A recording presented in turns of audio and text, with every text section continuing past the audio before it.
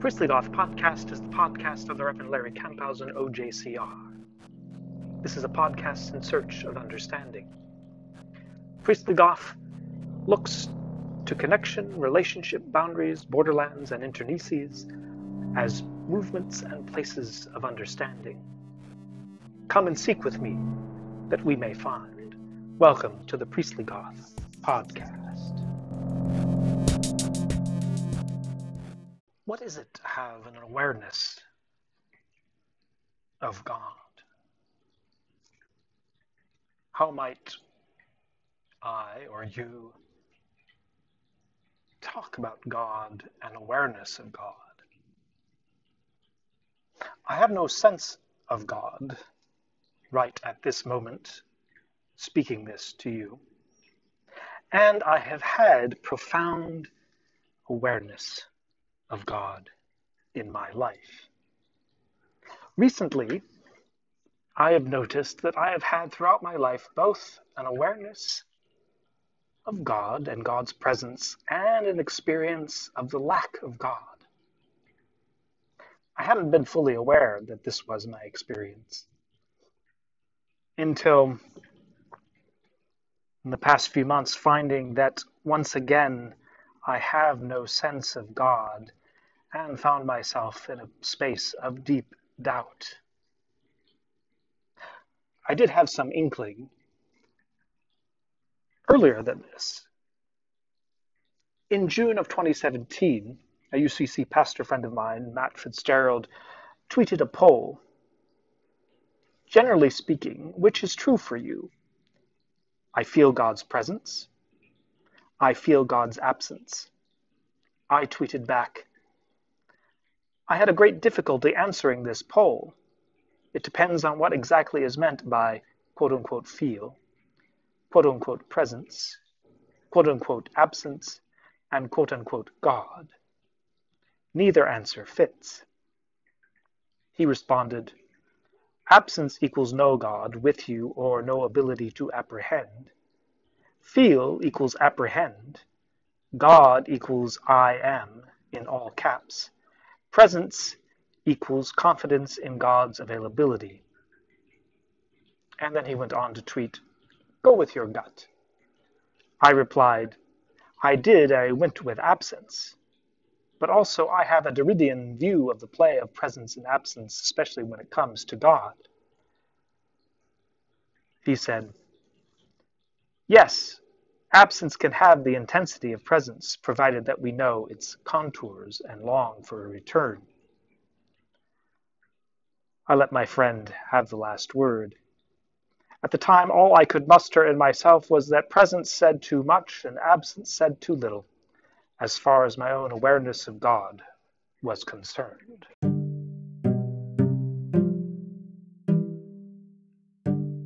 In this episode, I will explore the contours of the sense of lack of God, while I'm also in the midst of one of the strongest moments of this awareness of no God. I'll introduce some terms of my own invention, theotic awareness as a sense of God or God's presence, and atheotic awareness, a sense of a lack of God or God's absence. The focus of this episode will be on the atheotic awareness, and I'll be outlining atheotic awareness affinities to theistic negative theology and other mystical approaches, but I'll focus mainly on the relationship between atheism and this sense of lack of God. Looking back on that moment and that interchange between Matt Fitzgerald and I'm realizing I was also probably trying to come to terms with that on some level my entire life I've had this experience of the awareness of lack of God and strong sense of God's presence. At different times in my life, I've dealt with these two awarenesses or experiences of God in different ways. In my childhood, from my recollection, I easily moved between the awareness of no sensation or intuition of God and then into profound moments of an awareness of God. Though mostly I seem to remember that I lived between those two states of awareness. I didn't live in either one consistently. I more lived in between them as a child. But there were other times in my life where a loss of any sense of God also led to periods, some longer and more intense than others, of doubt about Christian truth, about claims about God and God's existence, and also of Jesus of Nazareth, and a number of spiritual realities. Also, this awareness of God's absence has also led me into mystical approaches to God, in which negation of divine attributes is seen as a means of encounter with God beyond categorization or image.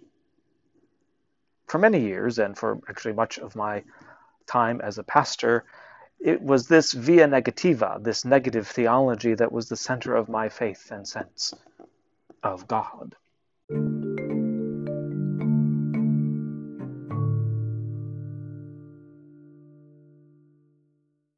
Speaking about God is tricky, even if we're talking about having no sense of God. So, what do I mean by God? The theologian and philosopher Jean-Luc Marion, in his book God Without Being, shows how speaking of God as a being or existing is problematic. God, in Marion's view, is the source of being, and as such is outside of existence or being. God brings things into being, and as such isn't a being. Language for such a source of being that isn't within the set of being turns out to be tricky. We find an possible expression of this trickiness in the Hebrew scriptures. When Moses encounters God, Moses asks God's name, and God's reply is enigmatic. I am that I am. This word, this name, Judaism leaves unnameable, unpronounceable. In a sense, it's a name that isn't a name, representing a being that isn't a being, but is being itself, or, in other words, the source of all being.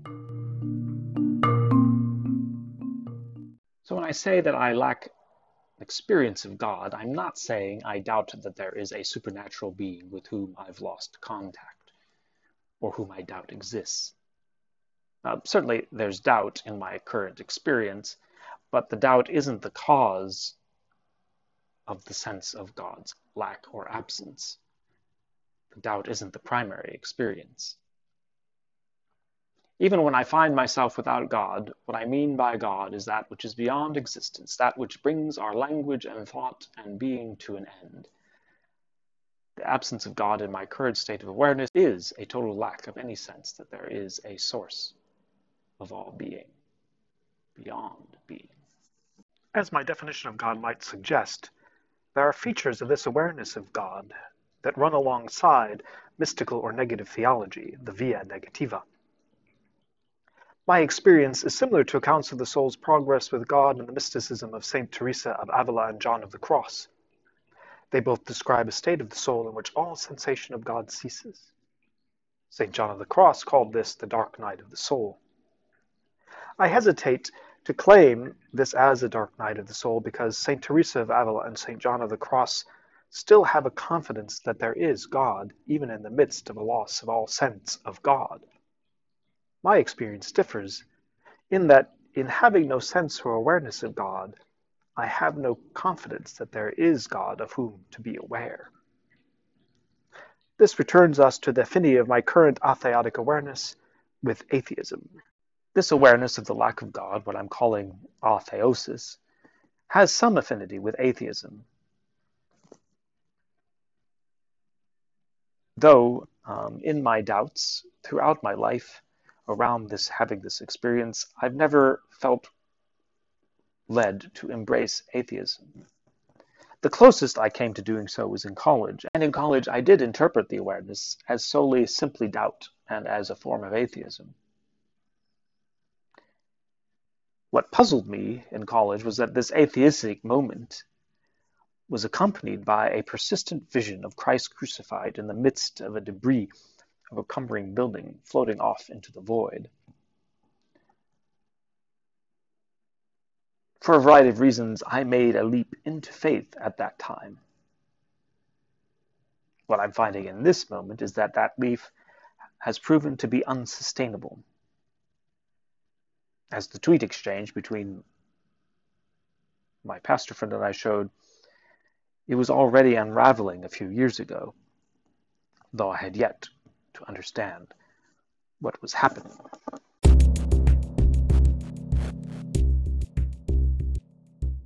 Why don't I call this experience a type of atheism? Partly, it's because I'm aware that I've also had an awareness of God's presence. Though in this particular moment, and in various times having this moment of sense of no God, I can't access that sense of God's presence.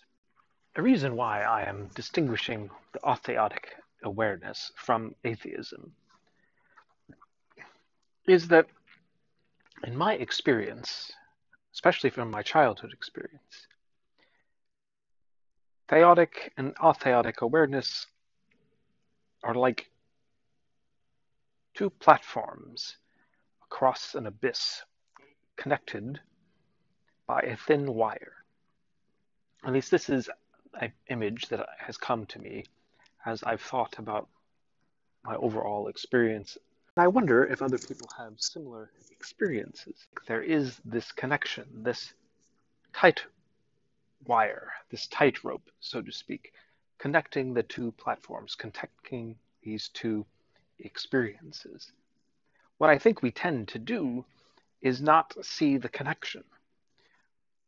We see them as opposing experiences.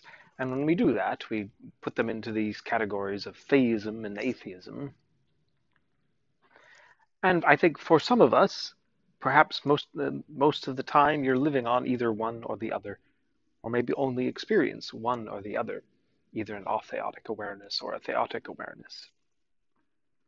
But I also wonder if there are other people like me who have both awarenesses, but the way we talk about it, the way if we hear someone say, oh, I don't know about God, or I don't feel like I have an experience of God, we immediately go to the space of atheism. In fact, as I reported this to my wife and some of my friends, that's where they went. Oh, you're having an atheistic moment, you're doubting, you're not believing in God. And I didn't feel that that was entirely accurate. But also to understand why I don't think this is atheism, or why in this state I don't and haven't ever embraced atheism, we need to examine a particular presupposition within atheism. For this, I turned to the philosopher and atheist Gary Walter and his recent book, Atheism, A Guide for the Perplexed. This book is a pretty good account of atheism, in that he attempts to give an account of the varieties of atheism while also giving a reasonable account for why one would be an atheist, and then carefully outlining the philosophical position of atheism. For the purposes of this episode, I draw our attention to Walter's discussion of materialism, or what he calls naturalism, as the underlying worldview of atheism. It is on this point that even in doubting that God, that I also doubt atheism. Walters says this: the worldview that undergirds atheism is one whose deepest core belief is that the natural world is all there is. The theoretical model generated by the core belief is sometimes called the materialism, quote unquote. But a better label, for reasons we'll see shortly, is quote unquote naturalism. Naturalism, in the atheist sense, needs to be distinguished from what is often called scientific or methodological naturalism. The latter is the basic investigative principle of the sciences. Only those explanations for phenomena which can be scientifically tested should be sought or accepted. And this automatically precludes any hypothesis that rests its case in part or in whole on quote-unquote occult, non-natural postulates. Scientific testability, in turn, is defined by the hypothetical deductive method, which consists of observing natural phenomena, formulating a hypothetical explanation for them, predicting future occurrences based on the hypotheses, and testing the accuracy of the prediction. The conclusions arrived at are always susceptible to further scrutiny, revision, or rejection. The mark of a good scientific conclusion, in fact, is that it remains testable, hence falsifiable. Likewise, statements about the world based on subjective or intuitive appeals that are beyond confirmation are inappropriate objects of scientific scrutiny. They may be, in fact, true, the methodological naturalist will allow, but they can't be scientifically tested. Not all methodological naturalists, then, are atheists. But all atheists are both methodological and what might be called, quote-unquote, ontological naturalists. They don't just insist that scientific hypotheses must be kept free of occult explanations. They argue that scientific explanations are legitimate because there is nothing in reality that can't be understood ultimately in material, physico-chemical, naturalistic terms. For the ontological naturalist, there is nothing apart from nature, and nature is self-originating, self-explanatory, and without overall purpose.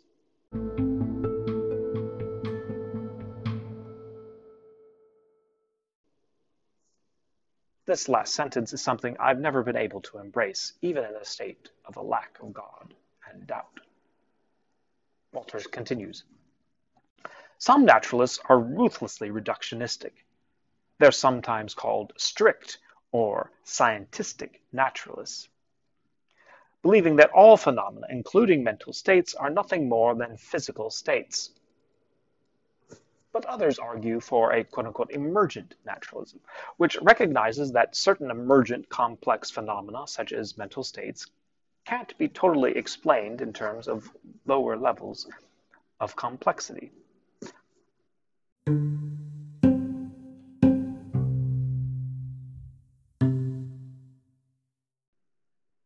I find this emergent naturalism a more reasonable form of it than the strict naturalism, but still, I can't embrace this view. Walters continues, instead, they require explanations appropriate to their level, but explanations which are nonetheless naturalistic. Both reductionistic and emergent naturalists are monists, who hold that naturalistic explanations can and should be applied across the board, although not necessarily in a reductionistic way, in order to develop integrative generalizations. Walter recognizes that naturalism isn't necessarily a tidy and convincing presupposition as it might seem to some. He continues, it's been noted by more than one philosopher that even though we live in an age in which naturalism is the going paradigm, especially among scientists and philosophers, there's remarkably little precision about just what is meant by either the word naturalism or nature. Naturalists are generally good at providing negative descriptions of their position. Thus, Kai Nielsen says that naturalism denies that there are any spiritual or supernatural realities. There are no supernatural realities transcendent to the world, unquote. But not so good at positive descriptions. Naturalism, quote, is the view that anything that exists is ultimately composed by physical components, unquote. What remains murky is how to understand, quote-unquote, physical, beyond the stipulative claim that it's the opposite of, quote-unquote, spiritual. What is the nature of nature? How do I identify what's natural and what's not? What standards can we invoke that aren't circular? These are the sorts of questions which prompted Roy Wood Sellers to characterize naturalism as quote-unquote vague and quote-unquote general, a tendency rather than a clear belief. Philosopher Barry Stroud expresses this ambiguity well by comparing the word naturalism to world peace. Naturalism can be described as the belief that the natural world is a closed system. Nothing exists outside of it, so nothing influences it from without. By contrast, supernaturalists embrace a worldview whose deepest core beliefs is that reality is dualistically open, divisible into natural and supernatural realms that interact in one way or another. They agree, for the most part, with the naturalist description of the physical world, but disagree with the claim that there's nothing apart from nature. Walters continues later on. The worldview of ontological naturalism is the foundation on which the atheist ultimately denies the existence of God and the supernatural.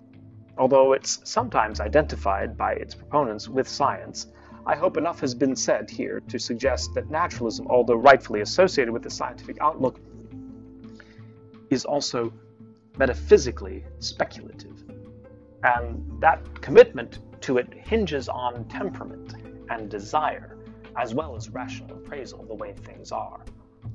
Neither of these factors necessarily falsify it, much less point to the truth of supernaturalism.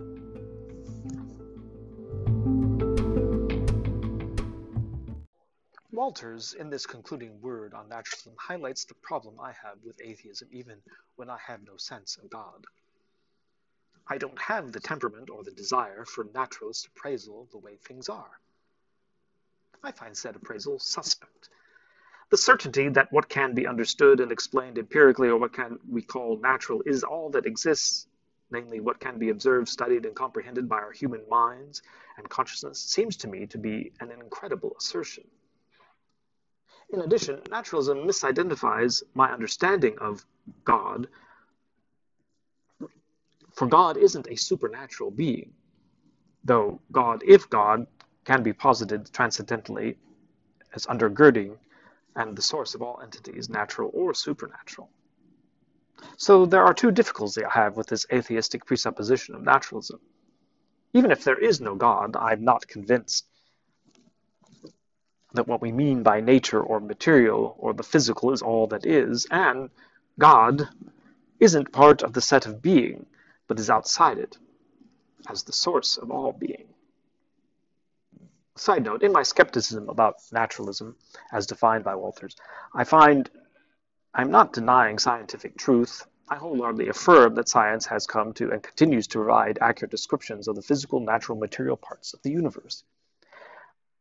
But I simply am saying that this affirmation hardly means that what science can understand, describe, and explain, and what we call nature, is all that there is.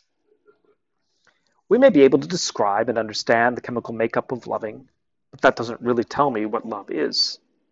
Even in my doubt, it doesn't make sense to me to say that what we might call natural or material or physical, granted quantum physics gives a wonky account of what is the makeup of this thing we call nature or the universe. Still, I'd say that even if quantum mechanics could give some explanation to love, it still wouldn't account for love. Even without God, I look at the world and say, it's an odd thing to assert that one human method of thought and investigation to discover and describe all that there is. There are things of which I am aware, beauty, goodness, truth, love, that I can neither see nor touch nor manipulate, that to my mind are not natural or physical as such. Beauty and goodness and love, etc., aren't understood through empirical accounts of how and what we human organisms experience of them. More pointed, I would say that we certainly don't gain an understanding of them through describing what causes the mental states of the human organism in associating with or experiencing goodness or love or beauty or truth. This probably sounds like some form of Platonism, and it might be. Certainly I know my philosophy well enough to recognize the affinity. But I'm not really convinced by Plato's account of the forms, etc. Wouldn't say that it has nothing to do with it, with Plato. I am saying that I think beauty and the good and truth and love are an essence. I'm not saying that a beautiful object is in its beauty a shadow of the form of beauty in the realm of the forms. To some extent, I'm not sure what I'd say is the connection between beauty and something that is beautiful, though I recognize that Plato's view is one way of explaining this connection when one asserts that beauty is an essence. I don't have to say that this is the only way, nor even to conclude Plato's view is the most convincing way to say something that beauty or love transcends instantiations of love and beauty. I also admit this is a peculiar way for a modern or postmodern to think of such things. But I would also point out to postmodernist philosophers like Badiou and Derrida, especially the later Derrida, when he talks about justice and hospitality, for how this might be done in our time. Empirical and scientific knowledge may be able to tell me the physical and natural explanation for love and beauty and other states of my consciousness, but it doesn't actually explain nor can it give an account of my love for my wife. Love for people and why we love them. The whole reality of love remains transcendent, even in my doubt and lack of any sense of God. All that to say that even with no sense of God and in my doubt, I'm not a naturalist or a materialist. Even without a sense of God, I still have a sense that what we seek to understand and study empirically with the sciences doesn't encompass what is. While science is the most useful source of knowledge, what is subject to empirical observation, repeated experimentation, doesn't necessarily encompass all we are as humans, let alone all that is. From my perspective, even if there is no God, there are things beyond what we can empirically study with scientific method. And I find this highly likely. I also find it incredible, in the literal meaning of the word, and unfounded, to say that what our brain can comprehend and the methods one small organism on a planet in one corner of the observable universe could in its thought and consciousness encompass and comprehend all possible existent things and ways of being.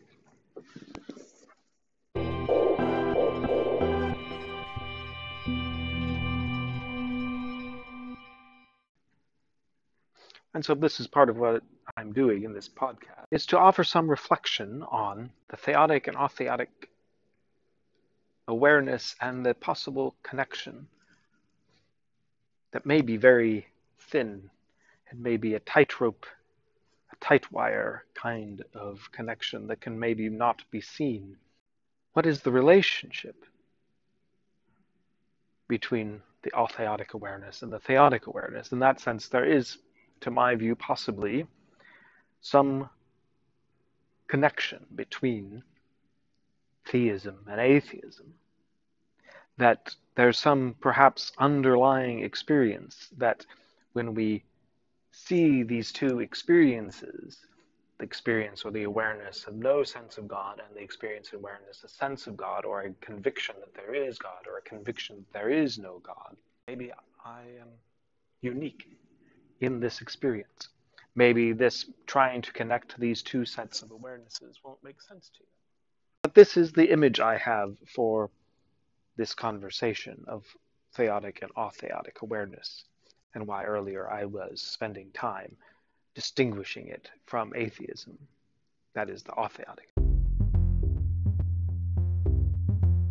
The image I have is as if there are these two cliffs separating each other some distance apart and platforms jutting out from them. And over this is some gap, some abyss, a void perhaps. And between the two platforms on these two cliffs, the theotic cliff and the atheotic cliff, the theotic platform and the atheotic platform, is a thin wire, a tightrope, connecting the two, and allowing for communication, for crossing, for transportation between the theotic and atheotic awareness. This means to account for my experience, I need to go beyond common accounts of theism and atheism. In doing this, I suggest that there is a theotic awareness, some sense of quote-unquote God as the source of being. This may lead one to any number of types of theism, including polytheism or pantheism, or dualistic or non-dualistic understandings of God. On the other hand, there is also an atheotic awareness. Both senses may be present in one person or may fluctuate between them, in which one has no sense of God or source of all being. The theotic experience would be an awareness of God, of the divine, and of the sacred, the creator, the Brahman, the all-soul, the mysterium tremendum. In my own life, these have been in mystical experiences and visions. This would be the experience of God's presence. An atheotic awareness or experience is a sense of there being no God. Atheotic awareness is a lack of a sense of the divine or the sacred. There is no sense of mysterium tremendum. In this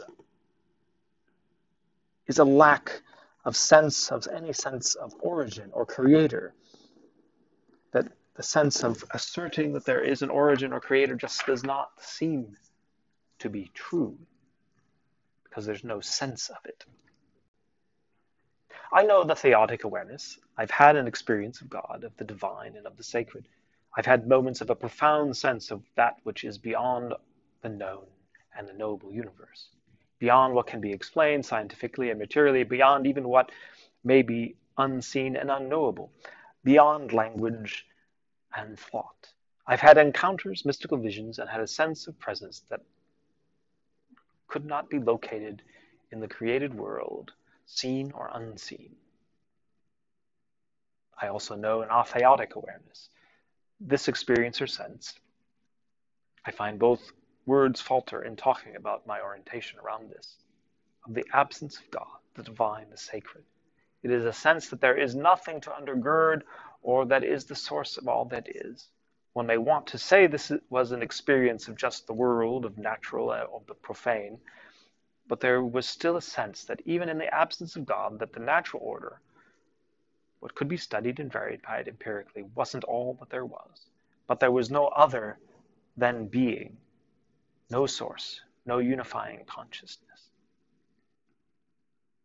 For most of my life, there has been a tension between these two opposing experiences, theotic and atheotic, both of which seemed equally true, but incommensurate. Each in the moment in which I was aware of them, theotic or the atheotic awareness experience, were usually all-encompassing. Yet there were also times where I was able to hold the two together or in tension. For a time, negative theology was one such way to hold the two together and speak of the two awarenesses. Both were experiences or senses that what lies at the depth, in the middle, what encompasses all that is seen and unseen. Of course, in the theotic awareness, the sense is that there is a presence beyond understanding. In the atheotic awareness, there's a sense of an absence or a lack of source or origin that remains equally incomprehensible as the sense of presence and origin.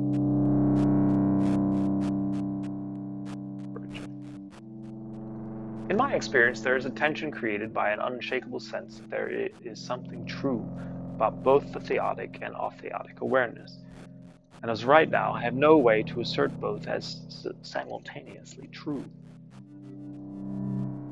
At this moment, the atheotic awareness, whatever account I may or may not ultimately give for it, is that there is no God, or is it some moment or movement on the spiritual path. Whatever it is, my sense of things, and it is my sense of things right now, and it is all I experience of God in this moment in time. My experience now is a total lack of any sense of God. As we continue this exploration of theotic and atheotic awareness, we will next look at the leap into faith, or more commonly, leap of faith. 30 years ago, in the moment of confrontation between a powerful atheotic awareness and a theodic awareness in the form of a vision of the crucified Christ, I took the leap.